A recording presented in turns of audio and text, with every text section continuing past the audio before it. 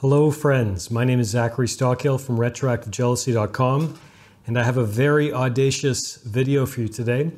In today's video, I'm going to attempt to share what I believe to be one of the secrets of life that will help you overcome retroactive jealousy, will help you overcome unwanted, painful, intrusive thoughts about your partner's past, and in general will just help you enjoy your life a whole lot more. So recently I was reviewing some of the recent videos on my YouTube channel, and then that led me down another rabbit hole of going through some of my older videos as well. And the main reason I was doing this is because I want to get better. I'm still a relatively new YouTuber in some senses. I'm at least new at doing sort of off-the-cuff, in-person videos like this, and I want to get better. I want to put out better content, I want to grow my audience, and I want to become a better public speaker in general. So I was reviewing my old videos, and several trends emerged, but one trend emerged that inspired me to create this video that you're watching right now. And what I noticed going through my older videos is that I use the word work quite a bit. Now, this wasn't a surprise because the whole idea of putting in the work to overcome retroactive jealousy, to have a better relationship, to power through a breakup, to become a better version of ourselves, etc., etc. This is a word that is very meaningful to me, and it's a word I use often. I often sign off my emails to coaching clients and students, put in the work and good things will come. I really believe in the idea of hard work. I'm a big fan of hard work. I've experienced the benefits of hard work in my personal life as well as my professional life. And, this word is very important to me, this word work. That said, there's a real danger that I use the word too much. And maybe you agree if you've been watching the videos on my channel for a while. And thinking about this whole idea of work and putting in the work and do the work and et cetera, got me thinking about another idea that I haven't spent as much time talking about on this channel that I think could be useful for anyone struggling with retroactive jealousy, anyone struggling with painful, unwanted, intrusive thoughts about their partner's past, anyone struggling with obsessive curiosity about their partner's past. And this is an idea that really took me until I was probably in my early 20s to learn. But once I really learned and internalized and understood this idea, it changed my entire life. So, a little bit of a backstory. I have done two 10-day meditation retreats called Vipassana retreats. I'm sure many of you watching this will have some familiarity with Vipassana meditation. And the particular type of meditation or Vipassana meditation that I was practicing and that I still use to this day is a non-sectarian type of meditation. It's not linked with any temple or church or spiritual teacher even. It's really one of the oldest forms of meditation, and there are centers all around the world that put on this kind of 10-day intensive meditation retreat. And the first one I did was in the mountains of northern India when I was 21. Changed my life, it really did. The second one I did in the state of Oregon in 2012, I think. And I got enormous benefits out of both of those 10-day retreats. And by the way, at these retreats, the whole idea of them is you're basically living like a monk for 10 days. You wake up, I think it's around 3:30 or 4 in the morning. You're meditating virtually all day. You don't speak to anyone for, I believe, 9 days. You don't make eye contact with the other people in the retreat. It's pretty full on. There's no books, there's no reading materials, there's no smartphones, there's no computers, there's no internet, there's no television. It's very, very, very intense. And they really did change my entire life. And the reason I'm sharing this with you is because my first experience at one of these 10-day meditation retreats really offered me an insight into something that I'd never really considered before. But once I understood it, it really changed everything.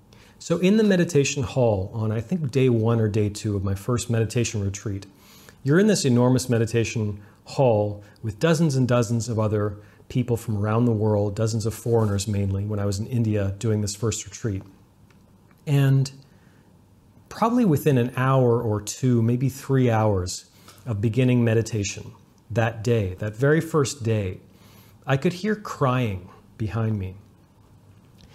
And then a few minutes later, I heard someone else crying, a few rows over that way. And then 10 or 15 minutes later, I heard crying to the left of me as well. This went on, and all of a sudden, many people in the hall were crying. We're like, really crying, full tears, and they were trying to be quiet about it. But you could really hear that a lot of people in the hall were having a very, very intense experience. And a lot of these people were visibly emotional and having a very intense emotional experience pretty early on in their meditation journeys. And I thought about it, why these people were having this experience, because I didn't find myself particularly emotional that day. And what I realized was the people around me in the meditation hall who were crying were doctors, lawyers, accountants, teachers, people from every walk of life in the Western world. And it occurred to me that I think the reason these people were crying, and some of them confirmed it to me later on when we were allowed to discuss our experiences and talk, the reason they were crying was because they'd never in their entire lives taken a moment to simply be, to simply sit, not distracting themselves with reading material or television or their smartphone or a computer or talking to someone or their work or dealing with their kids, on and on and on and on. Many of these people had gone their entire lives, we're talking 30, 40, 50 years, and they'd never ever taken a moment to consciously pause. It wasn't even about the meditation per se, because again, this was day one, very, very early on in this experience. You know, it's not like any of us really had become truly good in quotation marks, good meditators by this point. But so many of them had never really just paused and taken a moment in their entire lives. Their minds had been going nonstop for, again, 30, 40, 50 years. Maybe they didn't have the interest, maybe they felt like they didn't have the time, but whatever the reason, they'd never taken a moment to learn some techniques that would help them deal with their thoughts. They'd never even learned some techniques that would simply still their minds for a few moments, once a day or something like that. They'd been going nonstop for decades. And what many of these people discovered in these moments when they were becoming emotional in the meditation hall, they weren't crying tears of sadness. They were crying tears of joy. Now, why would they be crying tears of joy? You're in some chilly meditation hall, eating a very Spartan diet, sleeping on basically, rock hard beds at night, waking up at 3:30 in the morning. You're cold, you don't really feel like meditating most of the time. Why would these people be crying tears of joy? Because they discovered in that moment, in those moments, and this took me a little longer to discover, but eventually I got there as well. They discovered that happiness isn't hard work. Now, when I say happiness isn't hard work, I do not mean to, downplay the struggles that so many of us face, whether it's relating to depression or anxiety or grief or trauma or post-traumatic stress disorder or anxiety or, any number of real emotional problems. For some of you watching this video, maybe it's retroactive jealousy or obsessive jealousy that you're struggling with. When I say happiness isn't hard work, I don't mean to belittle or downplay those struggles. But what I mean is, when we cultivate the ability to simply pause and still our minds and allow our minds to simply breathe and rest for a moment, without the constant noise in our heads, without constant thoughts and curiosity and wondering about this and thinking about what we're going to do later tonight and thinking about our lunch and thinking about that fight we had with our partner and all the constant noise that's in our heads so often. When we finally cultivate the ability to simply pause and let our minds rest, there's this incredible sense of joy that naturally bubbles up to the surface. It's not the result of taking a drug. It's not the result of trying to conjure this sense of joy.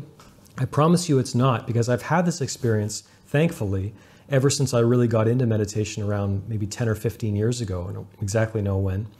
But it's a natural phenomenon. You'll find it just kind of naturally bubble up to the surface when you get any degree of competence in simply stilling your mind and taking a moment and being able to still your thoughts and simply letting the mind rest. There's this natural sense of incredible joy and hope and happiness that naturally arises to the surface when we're not thinking about the past, when we're not thinking about the future. And again, I want to help paint the picture here. You're in this Spartan meditation hall, sitting on kind of an uncomfortable cushion, and your legs are cramped and it's cold and you're wondering what the hell you're doing here. You miss your partner and you can't look at your phone and all these things. And all of a sudden you encounter this incredible sense of happiness out of nowhere. What causes this? What causes this is the real recognition, the realization on a deep level that happiness isn't hard work. Overcoming retroactive jealousy, for example, involves work, as you well know if you've been watching the videos on this channel for a while. But happiness, joy, whether it's simply taking a moment, in little moments in life, is not hard work. And this is, I believe, one of the secrets to living a good life. Whatever problems you're experiencing, whatever struggles you're facing, whatever trauma you've experienced in your life, simply cultivating the idea, simply cultivating the ability to pause and appreciate the present moment will change your life. You'll discover that you might not need to put in some of the work that you had in mind. You'll discover that maybe all of your problems don't necessarily require solving in that moment because you're cultivating the ability to simply breathe and let your mind rest and return to what I believe is its natural state, which is a state of joy. So if you're struggling with retroactive jealousy, obsessive jealousy, or really you're struggling with any other problem in your life, continue putting in the work, continue, committing to the path, whichever path that you've found, which is really helping you with your recovery, with your ability to deal with this problem. But at the same time, give yourself those moments when you can kind of put the problem on the back burner for a while. And you can learn a technique, you can find all kinds of meditation information either on this channel or other channels or in my online courses or books or whatever. I'd encourage you to find some technique or school or practice that you like. Find some kind of mindfulness or meditation practice and simply give yourself some breaks once in a while. Give yourself those moments when you can pause for 5 or 10 minutes even every day and simply breathe, let your mind rest. Let your thoughts rest. Don't think about the past. Don't worry about the future. Simply be, and I guarantee you'll experience a level of happiness, joy that isn't hard work, and that maybe you've been neglecting in your life up to this point. So that's all for now. I could go on and on about meditation and mindfulness and all these things, and I do in my online courses and books. If you're interested in joining me in one of my online programs, please click a link beneath this video where you can find all the details. You can find out all about it. Thanks for listening to the Zachary Stockhill podcast.